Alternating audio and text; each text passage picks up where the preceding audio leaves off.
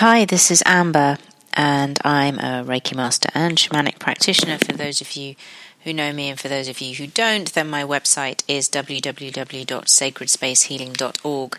I've got a very funny microphone today that makes a little crackling noise, so if you hear odd crackling noises on this recording, it will be that mic. So hello, I felt really inspired, feeling really inspired to record this podcast in light of the Me Too movement. So I'm recording this on February the 21st, 2018, and wow, I mean, it's just been such an incredible time of revelation. I have to say that nothing that's been revealed has surprised or shocked me. These were feelings, intuitions, knowings that I'd had for a very long time. Some of you know that I've trained in acting, I trained in law, I've worked in publishing, I've worked in many industries over the years, and I've seen many things. And so the stories that are being revealed don't surprise me. They're sad, very, very sad, but they don't surprise me. I'm just glad that the truth is finally coming out. The wave of disclosure is overwhelming. At times it feels so heartbreaking that there's been so much pain for so long, and there's been so much misalignment and abuse for so long. And it makes sense of how collectively women have felt, and it makes sense of where we are in the world. At the moment it feels like we are in chaos. And possibly we are, and possibly we're not. But my inspiration behind wanting to grab a mic and record was that, 2, 3, 4 years ago, I was doing red tent circles and women's circles in spaces in London and, out on the land at a time when there weren't that many red tents or women's circles happening, especially not in London. And I remember a lot of women being quite intrigued, what's a red tent? What's this about women coming together in circle? And now every other day you could go online and you'll find that there's a women's circle happening and a sisterhood circle happening. So I feel like the wave of sisterhood and the wave of kind of female solidarity that's happening right now is incredibly beautiful, but it's not actually something that I'm aligning with or resonating with for some reason. And I've questioned that for a while. I've wondered, well, what's wrong with me? Why am I not wanting to sit in circle with my sisters? And it's not that I don't love women. I do. And it's not that I don't love red tent circles and women's circles, because I absolutely love them, both being in them and holding space for them. But I feel that there is another seed that needs planting now, and it's the seed of unity.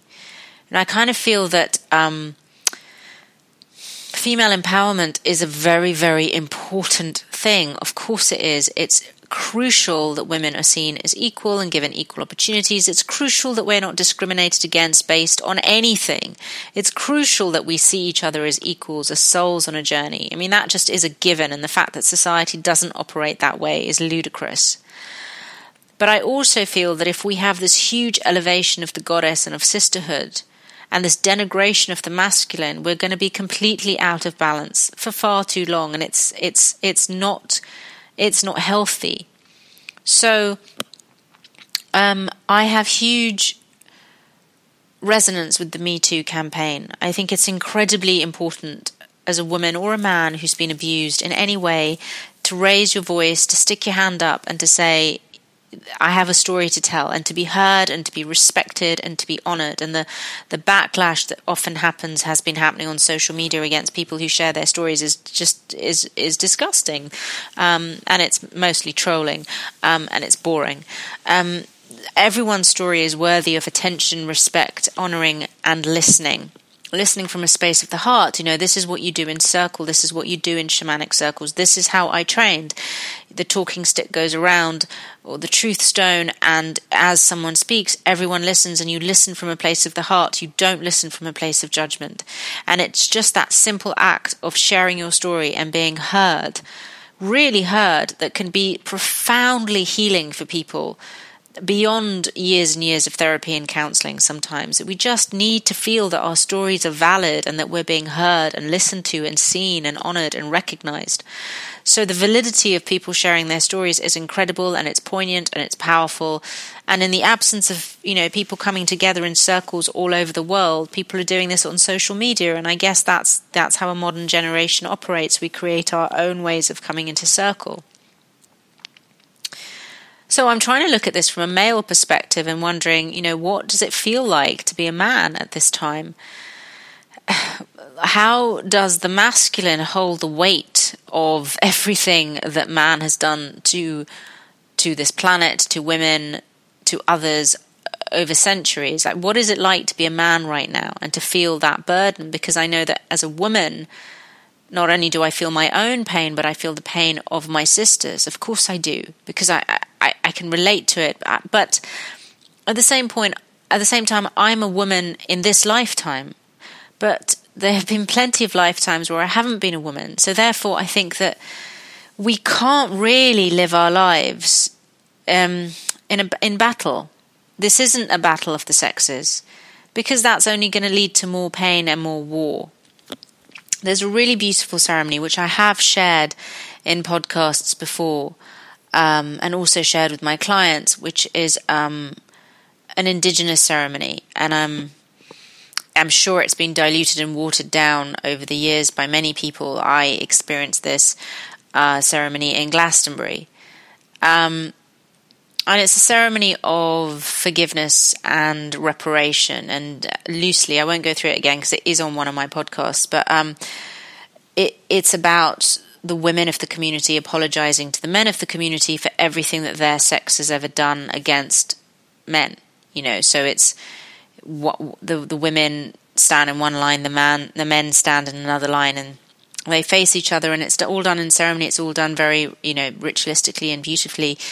And there's a spokesperson for the women, the sisters, and she says, on behalf of my sex, I apologize for every time I betrayed you, every time I used my sex to manipulate you, every time I humiliated you, every time I lied to you, every time I took your children from you, every time I cheated on you, every time I belittled your masculinity, and on and on and on.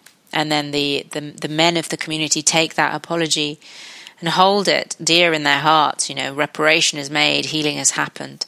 And then the process is turned around, and then the spokesman for the men of the community says to the women, I apologize for every time my sex has raped you, every time my sex has stolen your children from you, stolen your land from you, abandoned you, left you without shelter, every time we have used you as weapons in war, every time we have humiliated you, sexualized you, denigrated you, and so on. And the women of the community accept that apology, and reparation and healing is made.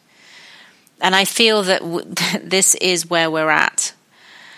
And it's quite a difficult place to get to, isn't it? Like, it's a difficult place to get to say, because what we're not saying is we can't be angry at what's happened.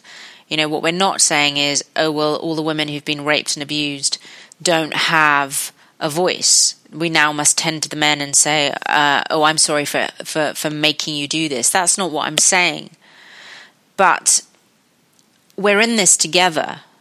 Men and women are in this together. Women give birth to bring life into the world. A man's first contact with a woman is often his mother and his sisters.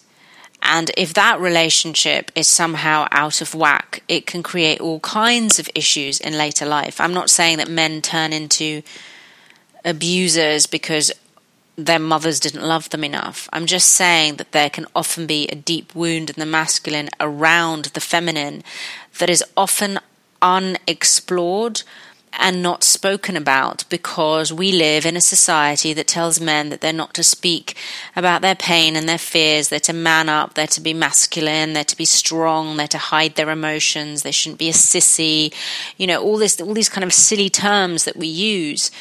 So the spaces that women have where they they chat to their sisters, they chat to their friends over coffee and tea and phone calls and all the rest of it. Men don't have that same space. And even in terms of, we look at all these incredible circles that are happening and the red tents and all that kind of stuff, men have their own circles too. But if you look at how many circles are happening for men and compare it to how many circles are happening for women, it's a tiny, tiny proportion that in comparison, where are the safe spaces for men to share, to be heard, to really share from a place of the heart, not down the pub with a pint, having a moan and putting on the mask and the bravado, but really sharing in the way that women do in their circles.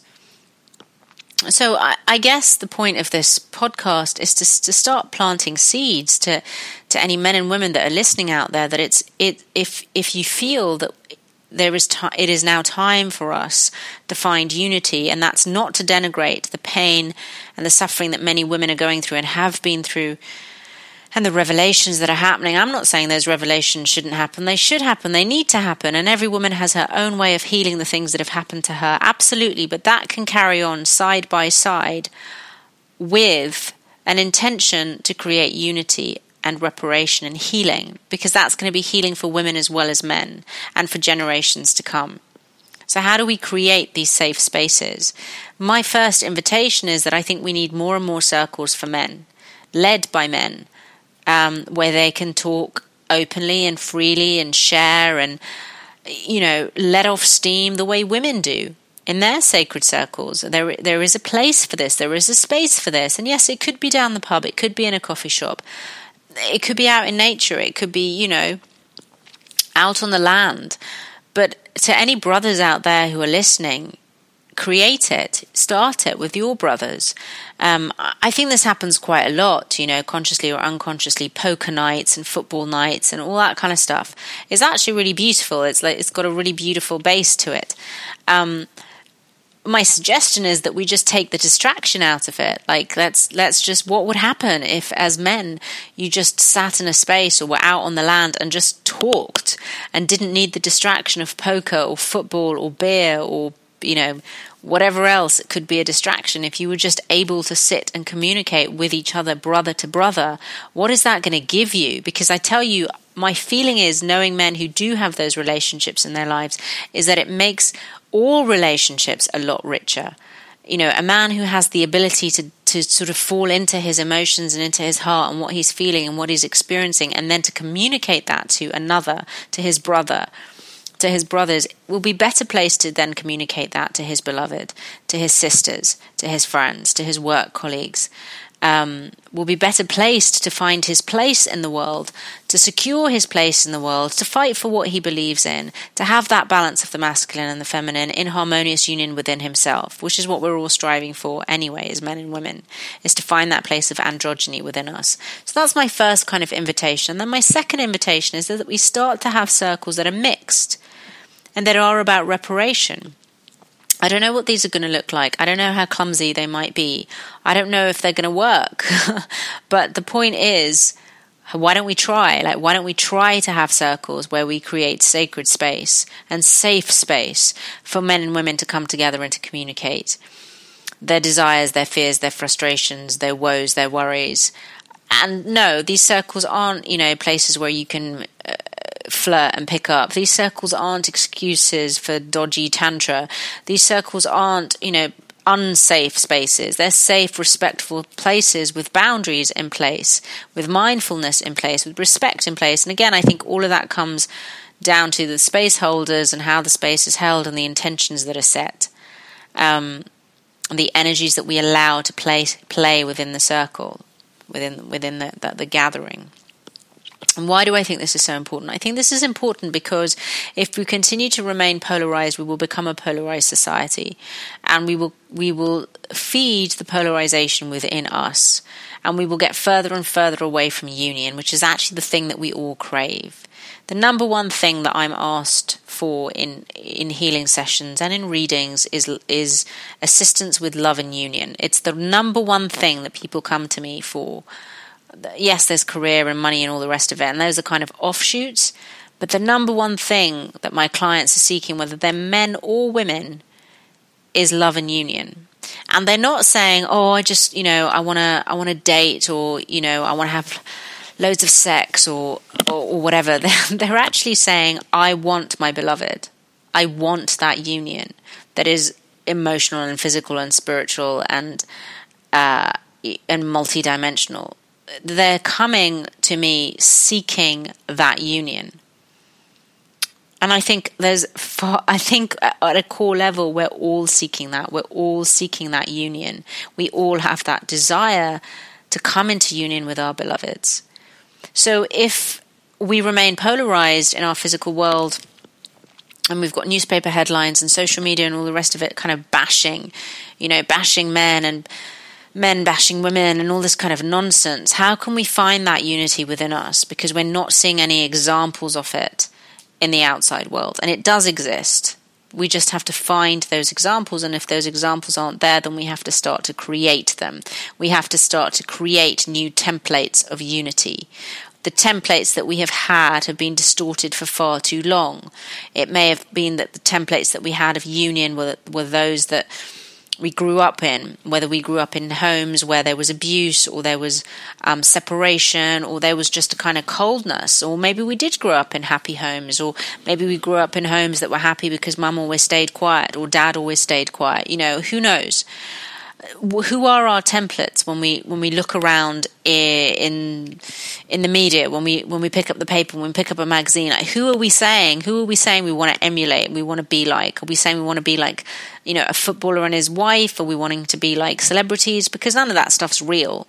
All of that stuff's manufactured. So where are our true templates? And I feel that our true templates can only ever come from our contemporaries. If we're wanting the marriage or the lifestyle or the look or the union of a celeb, in inverted commas, because we read something about them in a magazine, we're never going to attain that because we don't actually know the truth of their union. We just know what the magazine is telling us. And, that's been created to sell a magazine, and because these people are probably promoting something or other. But if we can sit in circle with men and women who have that union within them, whether they're a couple or they just have that harmoniously within them individually, we start to have templates for what union looks like, what it really looks like, smells like, tastes like, what it's like to be around it, how it's messy and it's truthful and it's powerful and it's vulnerable and it's raw, and all those things that we don't actually realize when we look at a magazine that's all been airbrushed and we go, oh, isn't that a beautiful couple?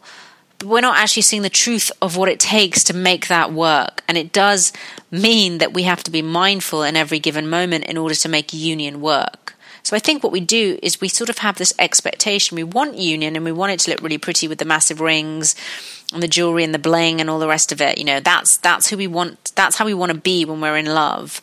But we have no template. We have no kind of roadmap of how do we get there, because we're not sitting in circles where we're learning these skills which our ancestors would have passed down to us years and years and years ago, because we would have lived in community years and years and years ago, and these red tents and these circles would have been a norm. It would have been our way of living in community, to come together, to discuss, to share. We don't have that anymore. Our communities are social media, pubs and bars and so on, and our workplaces, and that's not true community, because when do we ever really let down the mask? So I have two invitations on this podcast. The first is that we find spaces of reparation within us so we can start to forgive the men and the women in our lives and start to come into a place of unity. And the second is that we start to create circles in the outside world, circles for men only and circles for men and women to come together and share. Even if you do that, in your home every month, open up your space for a circle for men and women to come together, or open up a space for your brothers to come together, you're making a massive contribution to the world right now. That's my invitation. I have my own ideas percolating away. I should be making my own contributions. The Sacred Union work is work that I really absolutely hand on heart love. I love hearing about people coming into union with their beloveds. I love hearing about how people's lives change when they do this work, when they dive deeper, when they find inner union, the marriage of the masculine and the feminine within. So I'm focusing more and more on that work. It is on my website, sacredspacehealing.org, under the Healing Programs section, Love and Union. And there's a few different ways you can work with me. You can work through 60-minute sessions, 90-minute sessions, or you can go for the big 2-hour session, which is amazing because we blast through so much. Or you can buy a bundle for a number of sessions over a course of 2 months or 3 months, or you can subscribe to ongoing support from me month by month on your journey to the beloved. I will be doing a podcast on the journey to the beloved and what it means to be with our beloved. But this is just a gentle introduction, perhaps, to the Sacred Union work. But more importantly, this is about how can we go out in the world and start to create union, because I just think it's so, so important in these times. So wherever you may be on your journey, I send you much love, much union, much joy, and many blessings. So it is, and so it shall be.